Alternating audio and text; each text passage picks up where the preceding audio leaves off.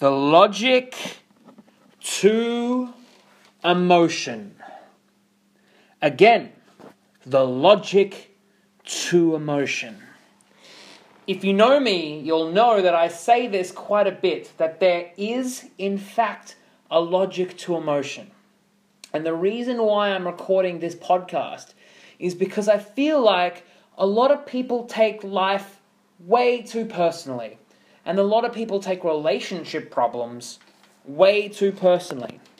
Because the truth is, if there is a logic to emotion, then nothing is really that personal. The truth is, if there is a logic to emotion, then maybe people are just following that logic. And this was inspired by a whole bunch of people that I've been talking to recently. And if you're one of them, hello. But if you're not one of them, this is also useful. Because what I find is that a lot of people, especially when it comes to a lack of experience, this is why I say understanding is very important, but we tend to take things way too personally. For example, if a guy doesn't necessarily like you, or if he's moving away from you, or if you're a guy listening to this, if a girl doesn't like you, then you think it is some reflection of something about your character as a person. That maybe it means something about you. But also, I have seen some people, for example, that they're in a relationship and that person's it's not really going that well, or maybe they've ruined it to the ground, and basically I've just seen so many examples of people, and I like to use the word emotional flagellates. I guess in the Renaissance times, I might be wrong with that time, very biblical. I've got that image of a person being, I'm such a terrible person, and they've got this whip and they flagellate themselves. I might be wrong about the time period where that's from, but that idea of emotional flagellation is what we tend to do to ourselves, because when we think we've done something wrong, then we tend to think, we tend to beat ourselves up emotionally.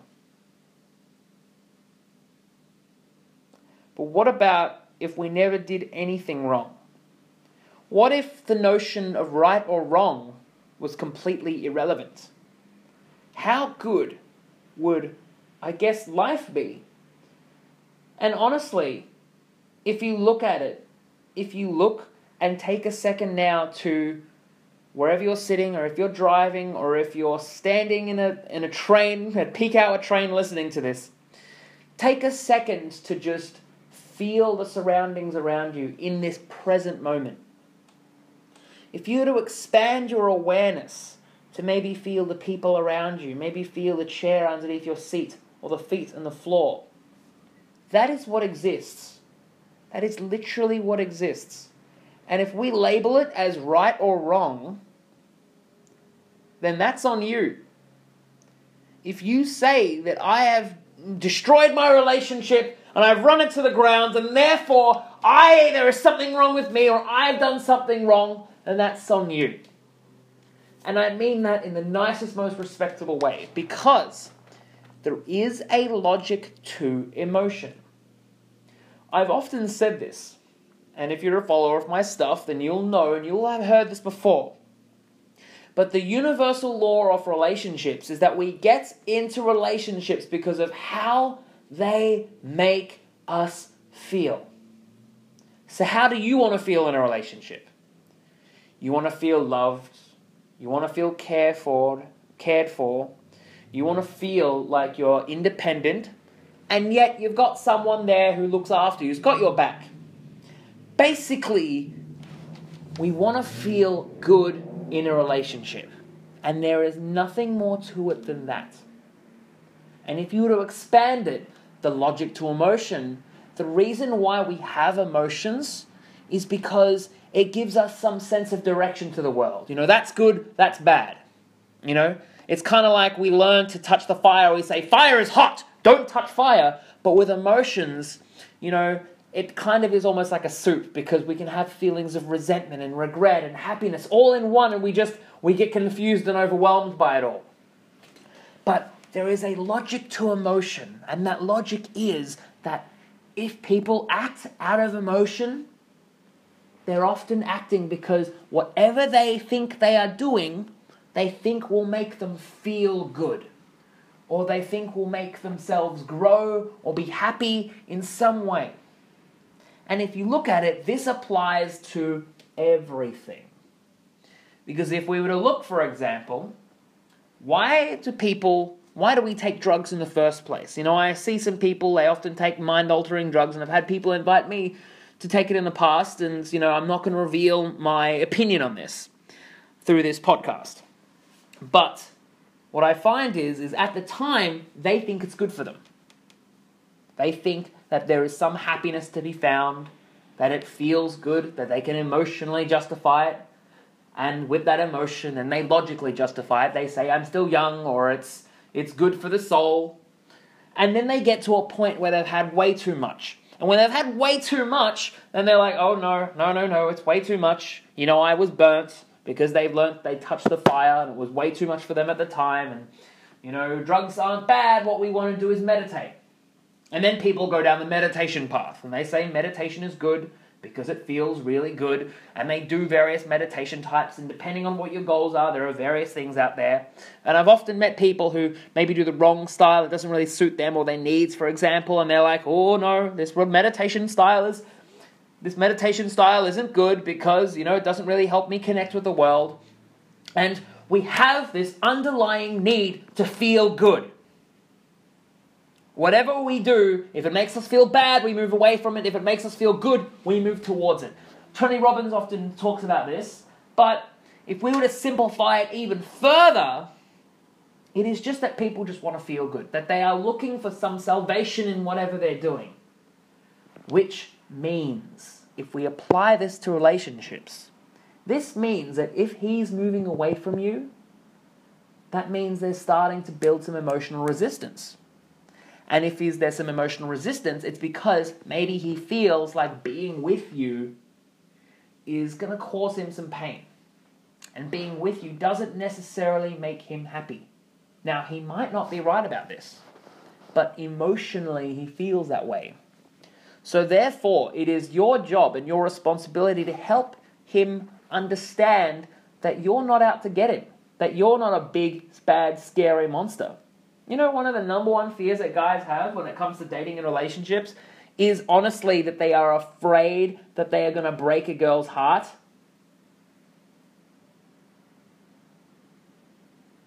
And so he's afraid sometimes. Or some guys are. I'm not saying he is, if you're thinking about a guy specifically. But some guys are afraid of that. And so they feel like emotionally they can't necessarily handle it, or emotionally they can't necessarily do that. And if they feel like they're going to hurt you, then they want to move away, because then they feel that, oh no, that's not going to make them happy, because then they're going to upset you, then they're going to be upset, and then their world is going to be upset, and woe is me.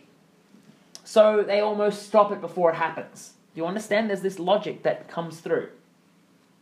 Now, let's look at another example. Another example might be that you're potentially interested in a guy and he's potentially interested in you, and things are moving quite fast. And maybe one thing leads to another, and you guys do the dirty pants dance, and then things go really well after that. And it just keeps growing and growing and growing. Just what we perceive to be natural, that it just was spontaneous and it is natural. Oh, there's no logic there. It's spontaneous and natural. The truth is, there is the logic there. And the truth is that it felt bloody good. It felt really good that he was with you. He had an amazing time and he wants to spend more time with you. Why? Because you made him happy. And that's pretty much, he sought maybe salvation, or he sought some happiness in you. And so he wanted to move forward with that. Now, then things go down the path, and sometimes people get into relationships where they fulfill a role with each other. They say, I will make you happy as long as you make me happy. And then they no longer make each other happy, so they freak out. And then they try and make it together, and they weren't necessarily really good values in the first place. But, things then tend to evolve, and unless you guys can consistently bring each other into alignment and realize that you're not a big, bad, scary monster, this is where a lot of people end relationships. And I blame television. And I don't mean this big eye-in-the-sky television. But I grew up in Australia watching a program called Neighbours. Now, Neighbours came on, I think, every 6 p.m. Every day, 6 p.m. on Channel 10, and I used to watch it with my mum, right? And in this show, it was a drama, it was a serial drama where people used to, they all lived on the same street together, they all went to the same school, and they were all neighbours, and they all had fun, right? But what happens in these shows? If people have an argument, they tend to break up. And if people have an argument, it tends to be this really painful, terrible experience. So, because of that, we get conditioned. Very much like if you were to go to a gym and you lift a weight, you condition a muscle. The things we see, the things we perceive, the things we look at, the things we think, condition us into believing and feeling certain things. So, we watch these shows and we watch these movies and television and we hear these stories, and we watch our parents fight, we watch everyone else fight, and we see it that it causes so much pain that we don't want to fight. And I know that sometimes fighting can cause pain, but it's the meaning that you give it. If you believe that fighting means that it's the end of the world and it's going to cause pain, and how can you possibly handle it? I don't want to go down there because I don't want to confront him. It's so painful. Then you're going to have a bad time. But if you're like me, and if I was to coach you, you would believe this too. Hell, half you are like me coaching you. I believe that. Or I believe that. You would believe that an argument isn't necessarily a bad thing. That an argument is just a very passionate way that two people are trying to get into alignment. And sometimes not having arguments is bad. Because, it doesn't have to be the end of the world. It really doesn't. If I have an argument with someone that I really genuinely care about, it doesn't escalate. I'll tell you that. It doesn't escalate because I know how to immediately stop it, and I understand where the other person is at. That the other person just wants to feel heard, and why do they want to feel heard? Because feeling heard makes them feel good. And if they don't feel heard, what do? They speak louder. So, or in my Australian accent, louder. Or if you're somewhere in America, you're like, louder. So in that sense, what happens is that we just want to speak louder because we don't feel heard, that we think that that's the only way to do it, right? So as a consequence, if there is an argument, all you have to do is just listen to the other person. Now, some people here might say that, why should I listen to the other person? He has got to listen to me. And then I say, if that's the case, then you're going to have a terrible time. Because I believe in go first. And I've said this a lot, and I'll say it again. If you want to be listened to, you got to go first. You got to listen to him first. If you want to feel loved, you have to go first. You have to listen to him first. Or love him first. If you want to talk to that cute guy at the counter, you have to go first. You have to show him that you're interested or do something. A lot of us are very passive. A lot of us have been trained or conditioned to think that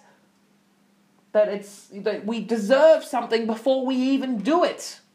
But how do they even know unless we go first? It's almost this insane thing. But going first is really good because you set the pace. If you want to solve an argument, then you have to go first in a really loving way, and you have to listen to him, because if you want to be heard, you got to listen first.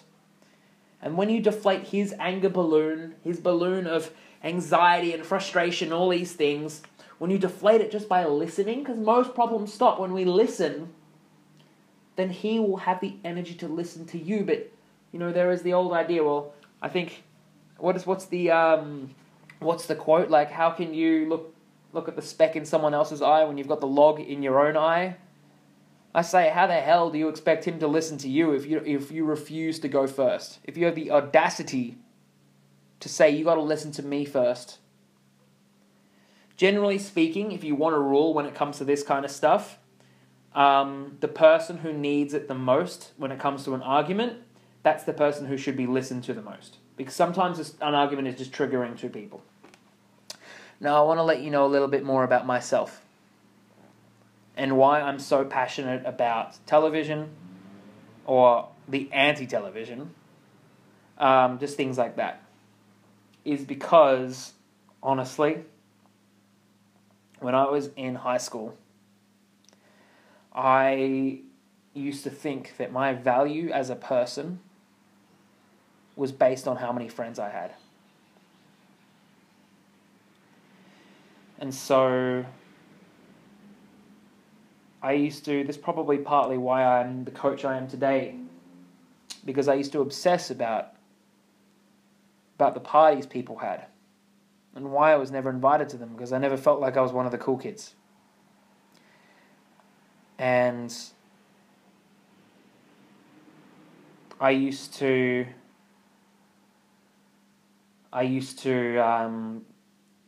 judge myself based on the parties I'd had. And I remember on my 18th birthday, I decided, because I'd fantasized about it a lot, I was very, very superior. I was like, ooh, if I don't like the world, I can just take myself out of it. When my 18th birthday came, I was going to be like, well, if this is a terrible party, because of what I'd seen on Neighbours, I'd seen, if we have a party, everyone's got to love you. This is going to have amazing people. Everyone's going to be so beautiful. It's going to be drinks, drama's going to happen. People are going to hook up. It's going to be great. It's going to be amazing. And I was going to judge if my life was worth living based on my 18th birthday party. And thank God I had an amazing brother and sister that threw me an amazing birthday party. But I was still depressed. And I still fantasize with the idea, because fantasizing with that idea gave me so much pleasure.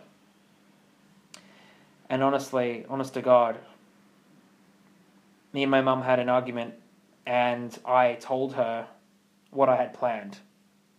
I told her my grand scheme that I had to take myself from this world. And I am so thankful that she responded the way she did. She said, go do it. If that's what you want, go fucking do it.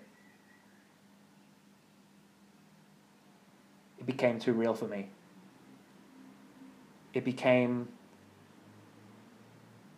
stopped becoming a fantasy that gave me some superiority or some out. And it became too real. I realized how much I'd hurt everyone in my life. How much I didn't actually want it, that I just liked the idea of it.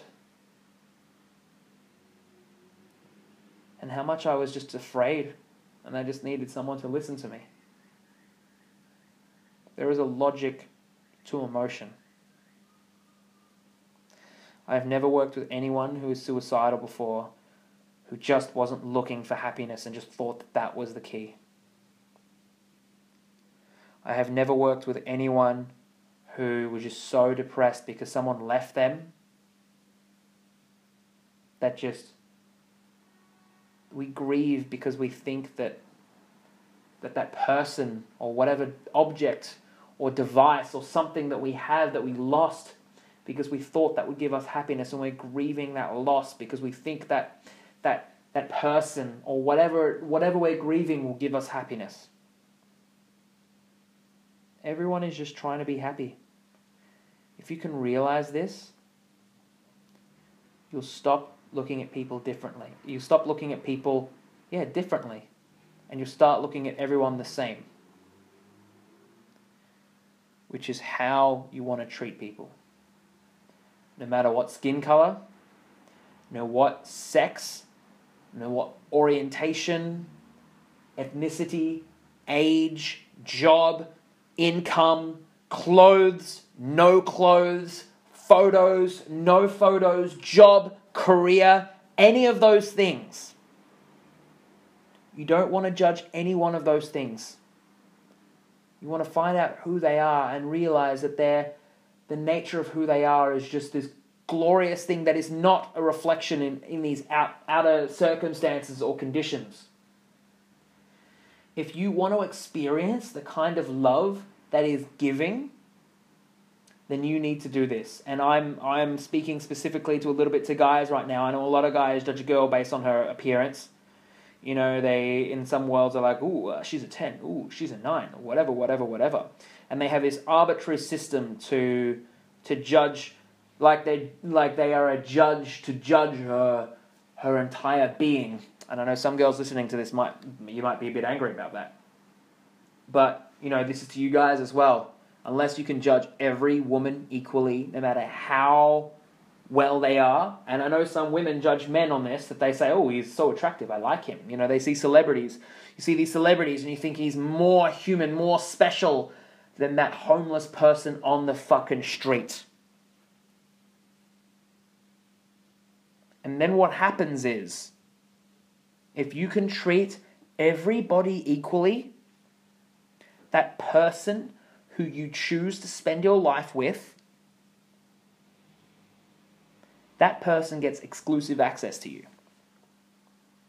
You don't treat them any differently. They just get more time. Why? Because time is the greatest gift we have. You don't baby them. You don't put them up on a pedestal. You might treat them, very nicely on their birthday, but you would do it with the same finesse you treat other people. Because you're a decent human being and you don't judge. This has been a bloody intense podcast. Really intense. So, as always, thanks so much for listening. Thanks so much for being a part of this. I'm really enjoying doing podcasts. I feel like this is a really good example of what it's like to be coached. Because you can feel how much I throw my entire body. I've heard about various voice actors for cartoons and animated movies and things like that, and always the best of them throw their entire body into things, like their arms, their expressions, their face imitates the character that they're doing. And you'd be surprised about how much I'm doing that right now. And I fucking love it. So I really hope you would subscribe. And also, if you know anyone else who really needs to hear this, share it. We got to get the word out. And it starts with you. Go first. Yeah, go first. You do the work for me. Trust me, I'm doing a lot of promotional stuff myself.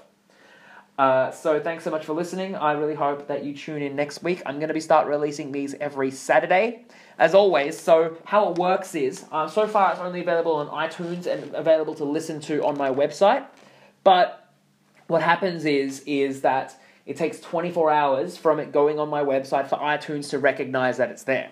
So I'm going to be releasing these every single Saturday, and then it'll go live on iTunes on Sunday. So I'll try and announce it whenever I think is appropriate. But keep checking. Check every Saturday. I'm also going to start writing more articles now because a lot of people seem to enjoy my writing as well. So I'm just doing it, for those people that enjoy it. As well as on Facebook, I do the live Q&As every Wednesday. My Wednesday probably or Thursday, depending where you are in the world. And as well as daily live videos and just a shit ton of posts because I'm working against conditioning. If people watch a lot of TV and we get conditioned to think that there's a happily ever after, when they never watch Cinderella and Prince Charming, decide who wants to split the dinner or where do we go for burritos, and they're arguing because they're not arguing about the burritos, they're arguing because they didn't get listened to. We don't see that, right? We don't see what happens after the happily ever after. So that's why I do these things. Obviously, coaching, we can compress the lessons and the life experience from maybe years from months to moments, as I like to say. But honestly, in the meantime, you've got these podcasts, you've got these posts, you've got these articles, you've got everything to fight the conditioning that has so deluded us about how a relationship should be. So thanks so much for listening, and make sure to set some reminders in your phone to tell you when the next podcast is. And if you don't, then I'll be sad and think of a really sad puppy, because that's what I'll look like. Thanks so much for listening, and I hope you listen to the next one. Harvey out.